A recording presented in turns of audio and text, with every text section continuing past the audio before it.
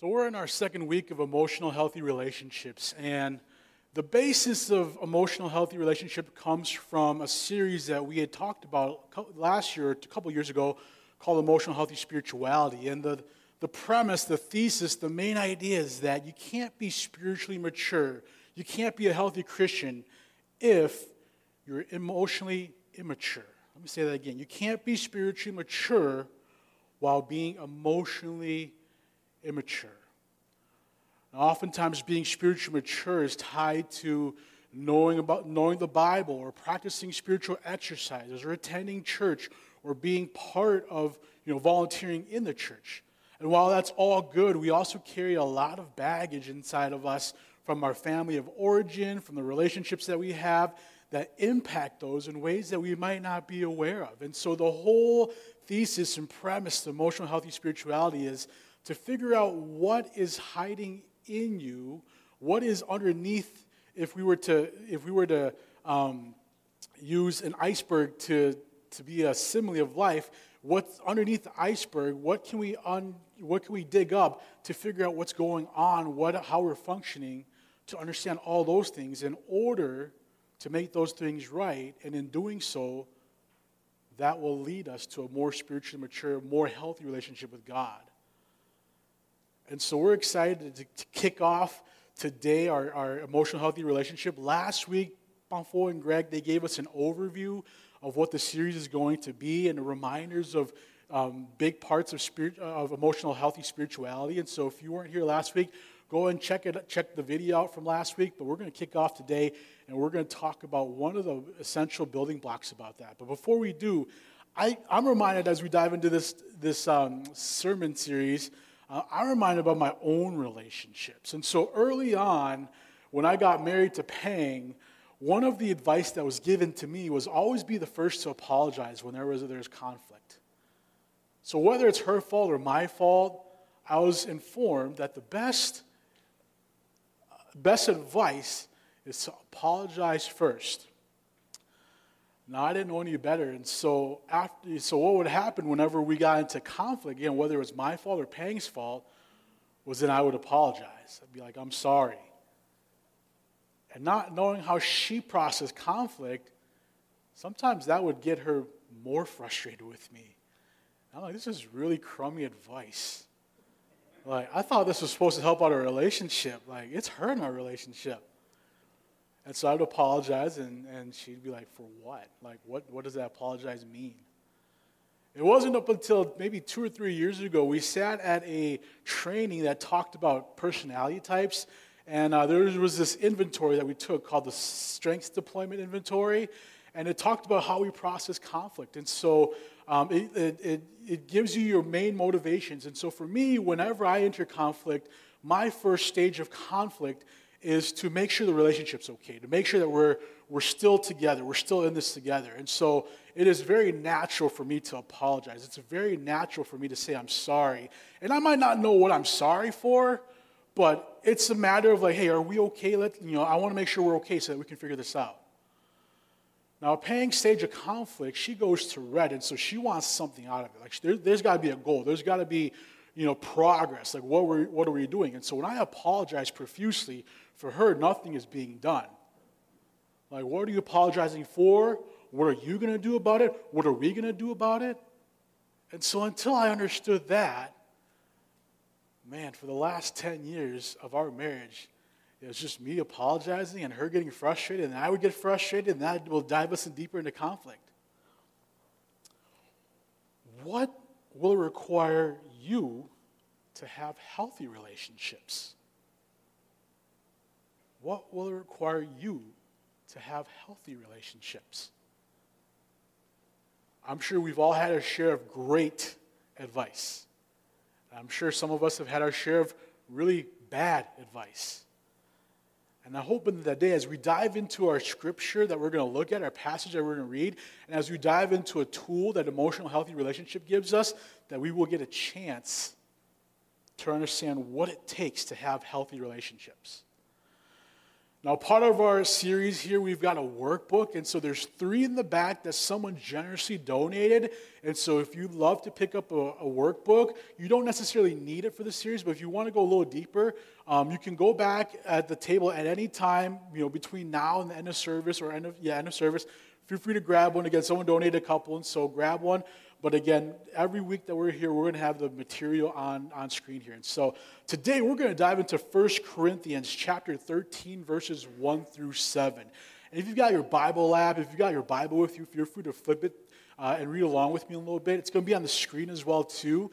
If you're sitting with your back against me, we've got the projector back there that's working, so you don't have to bust out your owl tricks and turn your head 180 degrees. And so we've got both screens working today. And so again, 1 Corinthians chapter 13, verses 1 through 7, this is what it says.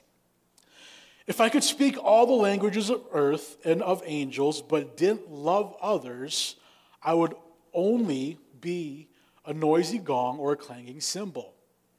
If I had the gift of prophecy, and if I understood all of God's secret plans and possessed all knowledge, and if I had such faith that I could move mountains, but didn't love others, I would be nothing.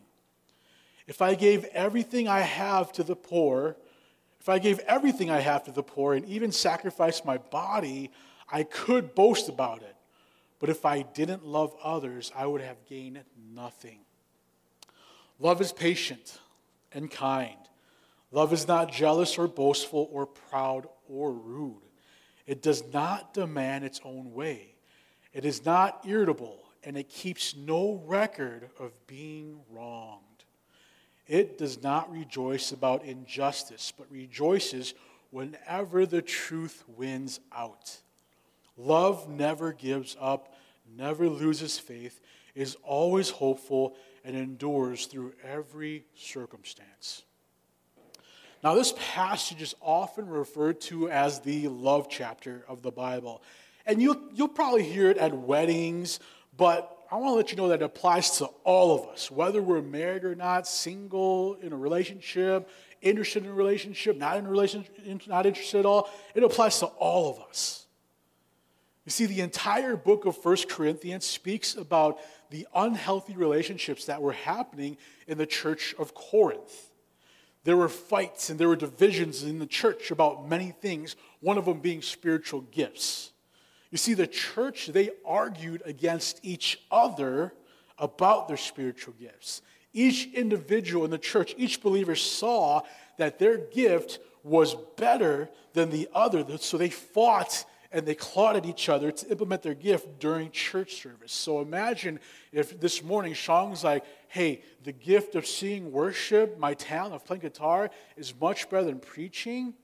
Sean would be singing over me as I was preaching in my belief that, hey, preaching is more important than singing. And so stop singing, let me preach.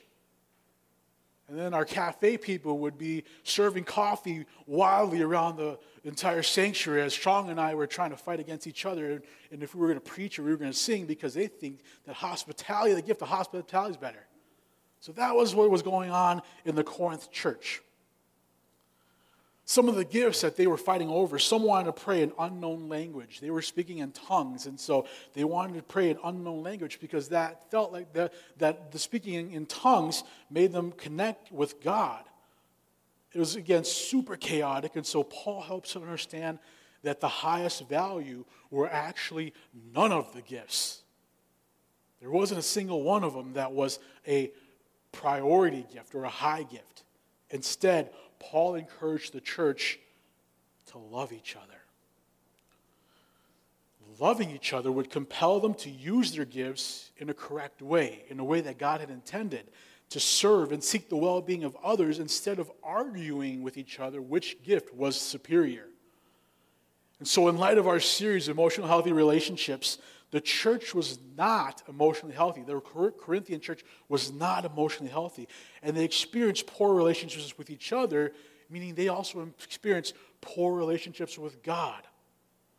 So in order to transform them to be healthy and to have healthy relationships with each other and have a healthy relationship with God, Paul encouraged the church to love each other. Without love, everything would be worthless. Again, no matter how talented, or no matter how gifted the people were, again, without love, healthy relationships could not exist. And once the Corinthian church understood this, things would be better. And if we're able to get this, things would be better for us too, with the relationships in our family, with our spouse, with our kids, with our extended family, with our neighbors, with our community. Now, understanding love can be a little tricky, and Paul's understanding of love is very specific. It's actually considered to be the highest level of love. It's the same kind of love in the great commandment that Jesus gives, that we are to love the Lord our God with all of our heart, all of our soul, and with all of our mind, and we're to love our neighbors as ourselves. You see, our understanding in the English language encompasses a wide range of emotions. And it's different with each person or thing that we love. And so we can make a distinction of the differences in the things that we love. And so if I were to say, I love my mom, and if I were to say, I love barbecue, you could assume and make a distinction that I should love mom more, right? And I hope in this case I do love mom more, even though barbecue is awesome. But the reality is sometimes it can be hard to make the distinction. Because who knows, maybe you love mom, but maybe your relationship with mom is very difficult. So you love her in a way that might not emphasize or make a distinction of how different it is from barbecue. Maybe you might love barbecue a whole lot more than mom. So love, again, in the English language at least, I feel like encompasses a wide range of emotions where, again, we can assume and we can make distinctions and differences on the level of love. But when it comes to the Bible, when Paul uses his word love, it's very specific. Throughout the Bible, there's two main words that describe love. In the Greek, it's phileo and agape, and these are terms that you might have heard before. Phileo describes a friendly love, sometimes a brotherly love. It's where Philadelphia, the city of Philadelphia, gets their name from. Phileo love describes a friendly love, a mutual love where I care for you and in return you care for me. It's filled with warmth and affection. And so think of the people that you enjoy being with. That's a phileo love that you're feeling. Again, a friendly love that you can expect warmth and affection from your friends, and then they can respect the same thing too. The love that Paul refers to in 1 Corinthians, the passage that we just read, is agape love. Sometimes we'll hear this as unconditional love.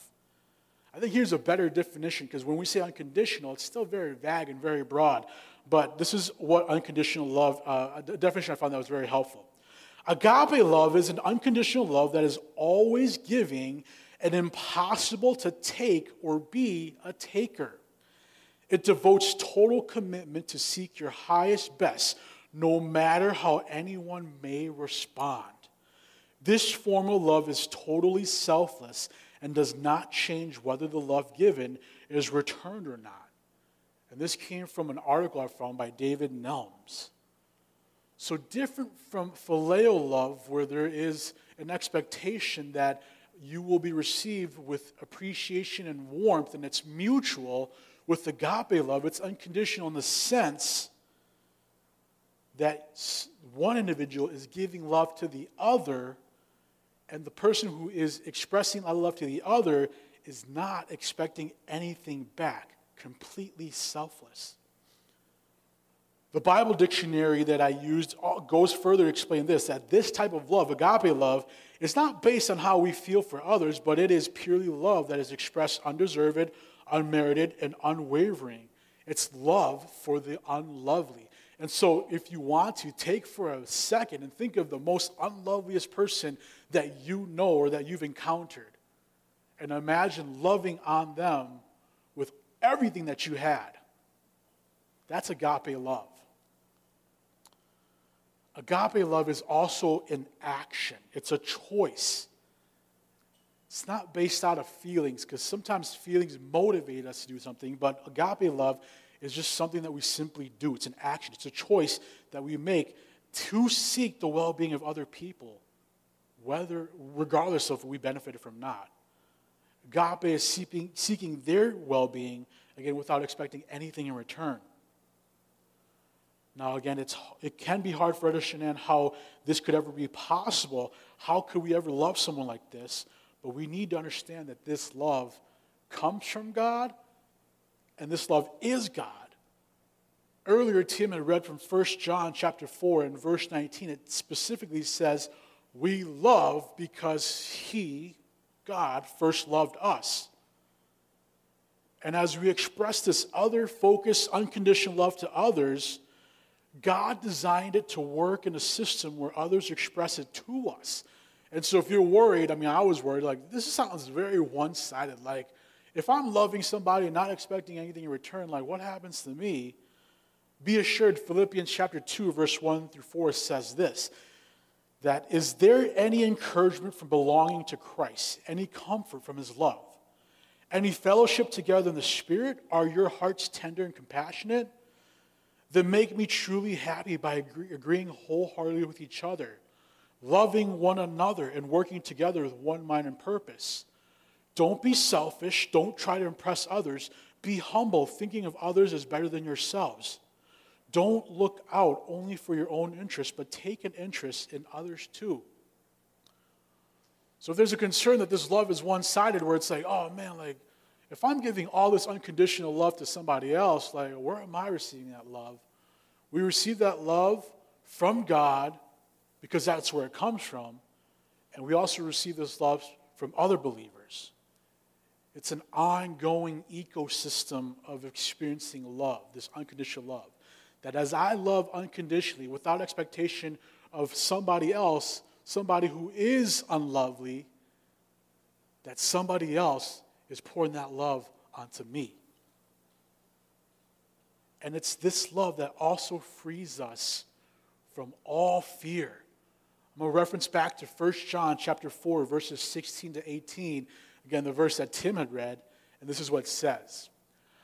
God is love, and all who live in love live in God, and God lives in them. And as we live in God, our love grows more perfect. So we will not be afraid on the day of judgment, but we can face Him with confidence because we live like Jesus here in this world. Such love has no fear because perfect love expels all fear. If we are afraid, it is for fear of punishment. And this shows us that we have not fully experienced His perfect love. Now it says that God's love stops us from being afraid about His final judgment over humanity. Sense of if I believe in God, if I don't believe in God, is there a heaven or is there a hell? And if I pass away, if my loved ones pass away, am I going to heaven or hell? And that can be a really scary question for a lot of us. The Apostle Paul here says that this love stops us from being afraid about God's final judgment, about humanity.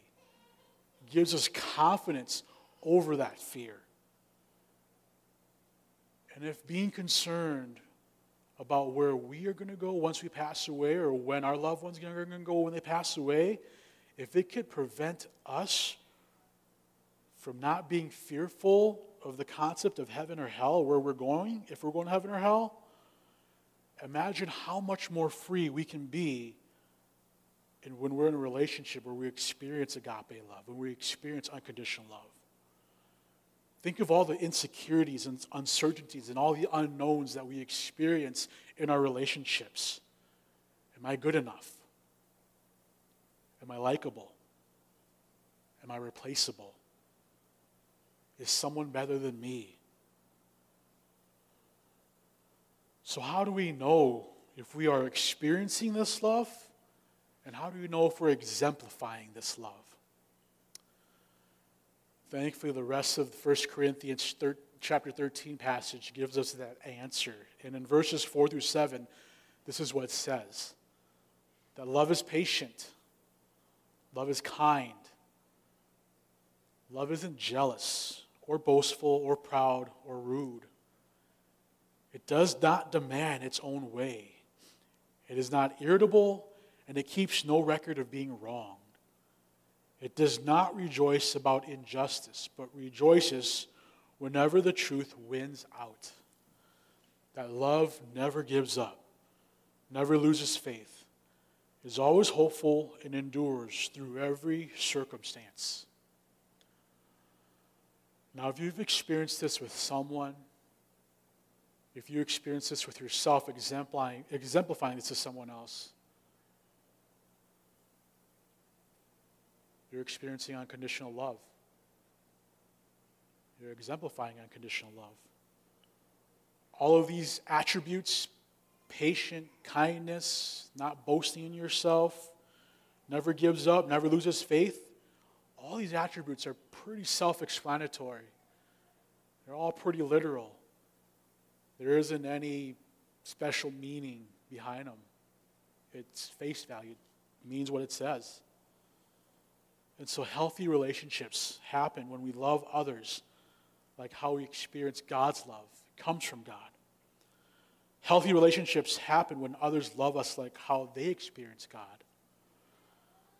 Healthy relationships happen when we love others like how we experience God. And so what is required for all of us, you and I, to have emotional healthy relationship is this. God loves you unconditionally. Love others unconditionally. God loves you unconditionally. Love others unconditionally. So if we get a little bit more practical, what does this look like? How do we love others like how we love God? Love is an action, and so we have to do something. Sometimes that feels scary, but let's take small steps. In our series, Emotional Healthy Relationships, it offers us this great tool for us to build healthy relationships. And it's called the Community Temperature Reading. Now, in the back of your bulletin, you've got a mini version of it, and as we talk about it, it's going to be on the slides. And so feel free to check out the back of your bulletin to learn more about the community temperature reading. In a little bit here, we're going to practice some of these steps, and we're going to make sense of it. So the community temperature reading is basically a temperature barometer. It's a little confusing because we usually start reading from top to bottom, but with the community temperature reading, we're actually going to read from the bottom to the top. And what the community temperature reading is this. It's a tool that's a building block to all the other skills that we're going to learn in the next 6 weeks here as we dive more into our series. It helps discover a God-given voice to share with someone else important things that are vital to building relationships so that we can love them like how God loves us. The community temperature reading is meant to improve relationships by having us share around 5 important categories vital to building relationships. And the first one is appreciation. Appreciations are important to the life of a community. Now, often, and maybe even subconsciously, we appreciate others in our head, but then we only say them when someone has gone above and beyond.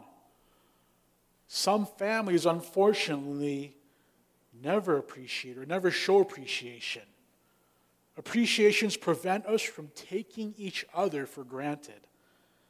And God wired us to give appreciation and to also show appreciation. So in a little bit here, with the people at your table, I'm going to ask you to practice appreciation. And if you're online and if you're watching this with other people, I'm going to ask you to practice appreciations with us too. And if you were by yourself, imagine if you were with your closest friend or with somebody, I would like you to practice appreciation too. And you can even type it in the comments. We're going to practice appreciation with our tables, and I want you to begin your appreciation with, I appreciate you, fill in the blank. I appreciate you, fill in the blank. Now, some of you have known each other for a while. Some of you have known each other for many years. Some of you might be sitting with people that you've only known for the last 30 minutes. Become creative. I appreciate you moving from your table and sitting with me. I appreciate that you have your mask on. I appreciate that you are wearing my favorite color, whatever it may be. And so an example for appreciation, again, are those, and it can simply be, maybe at home, I appreciate you for taking out the trash. And so in-person congregation, online congregation, let's practice an appreciation with someone next to us at our table.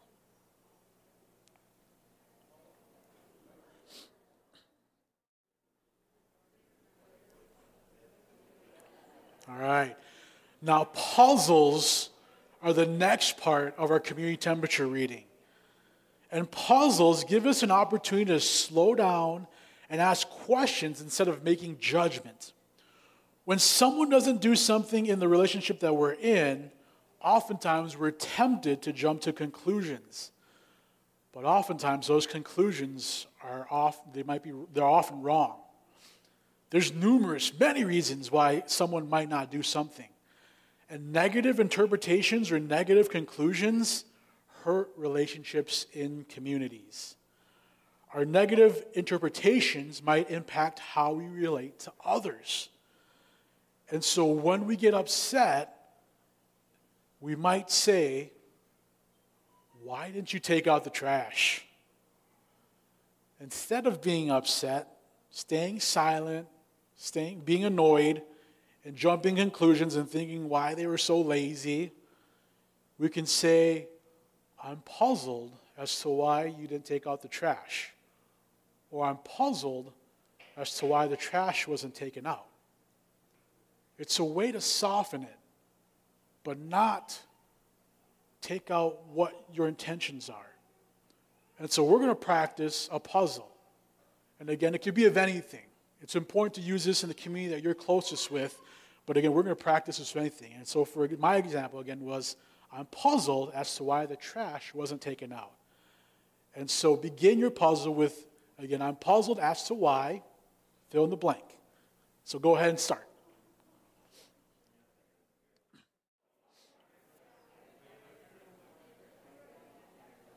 All right. The next part of a community temperature reading is this: complaints with possible solutions. Complaints with possible solutions. Now, complaints, these help you with small irritations and annoyances that arise each day. I want you to focus, I want you to take note. These help you with small irritations and annoyances that arise each day. If it's something bigger, we're going to learn about this, another skill that talks about fighting fairly later. But, again, these deals with the small irritations and annoyances that arise each day. All relationships have complaints. They all do. That's just the truth. Now, the two challenges that I can think of when it comes to complaints are these. We're afraid to voice anything negative. And secondly, it's easy to complain and not take any responsibility for solution. This is criticism. We complain, but don't say what it is we want. And so when we practice complaint with solutions, the person with the complaint also takes responsibility for a possible solution. Otherwise, when the solution goes unspoken, they can either become painful wounds, or when they're spoken poorly, they become destructive to relationships. And sometimes, like my beginning story, it's hard to determine what someone wants when there's a complaint. And so we're guessing. And so let's help each other out. Let's serve each other. Let's love each other by offering a complaint, and at the same time, whoever is complaining offers a solution. With complaints, use the phrase, I notice blank, and I prefer blank. And so if we use my trash example, I notice the trash in the kitchen is smelly. I prefer the kitchen not to smell. Again, notice how that feels just a lot more softer and more welcoming than, kitchen smells, man. Why don't you take out the trash? And so I noticed blank, and I prefer blank. Go and give it a shot in your groups.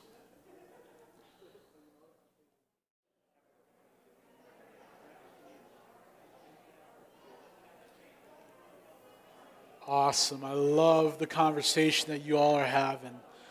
All right, the next part, the fourth part to community temperature reading is this. New information. Now, new information helps relationships grow when people know what is happening in each other's lives. Things are changing, and so relationships can only grow when people know what's happening in each other's lives. We need to stay current with each other. Maybe there's an event, appointment, there's a new decision, achievement, opportunity, a new lifestyle change that impacts our life. People need to know these things, even if they seem trivial, so that they have context and adjust if needed to. So this one's a little personal for me. So new information for me is I'm watching my diet. I'm eating a low sodium and low carb diet. And so last week after service, someone invited us to lunch, and I was like trying to be passive, like I'll think about it, but I just have to be honest, eating at the restaurant's probably not the smartest for me if I'm watching my diet, because again, I'm watching my health conditions, and so I'm cutting back on carbs and sodium, and so that lets my friends know, oh, okay, he's watching out his diet. He's just not being shady and doesn't want to hang out with us. And so new information. And so if you're brave enough, share a new information with someone at your table. It doesn't have to be, again, something super personal, but what's a new information has occurred within the last couple of days, maybe the last couple of weeks? Go for it.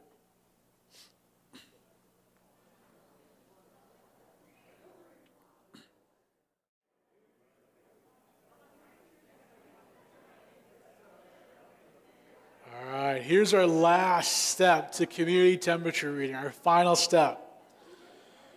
Lastly, hopes and wishes offer windows into our unique souls, revealing significant parts of who we are. This is the last part of the community temperature reading. Relationships deepen when hopes and wishes are shared. Relationships become richer when we know these hopes and dreams, and we support and listen to each other's hopes and dreams. And so for me, kind of tied to the new information of, I'm watching my diet, I've never enjoyed long distance running, but it is my hope to one point run a half marathon. And so at that point, there's a realization, oh, okay, that makes sense.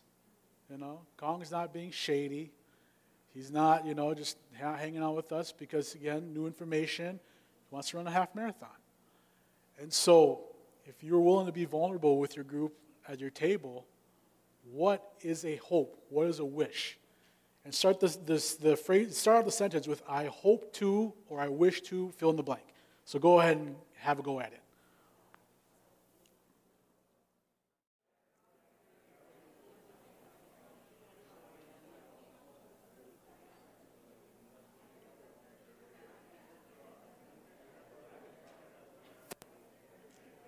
All right, let's bring it back.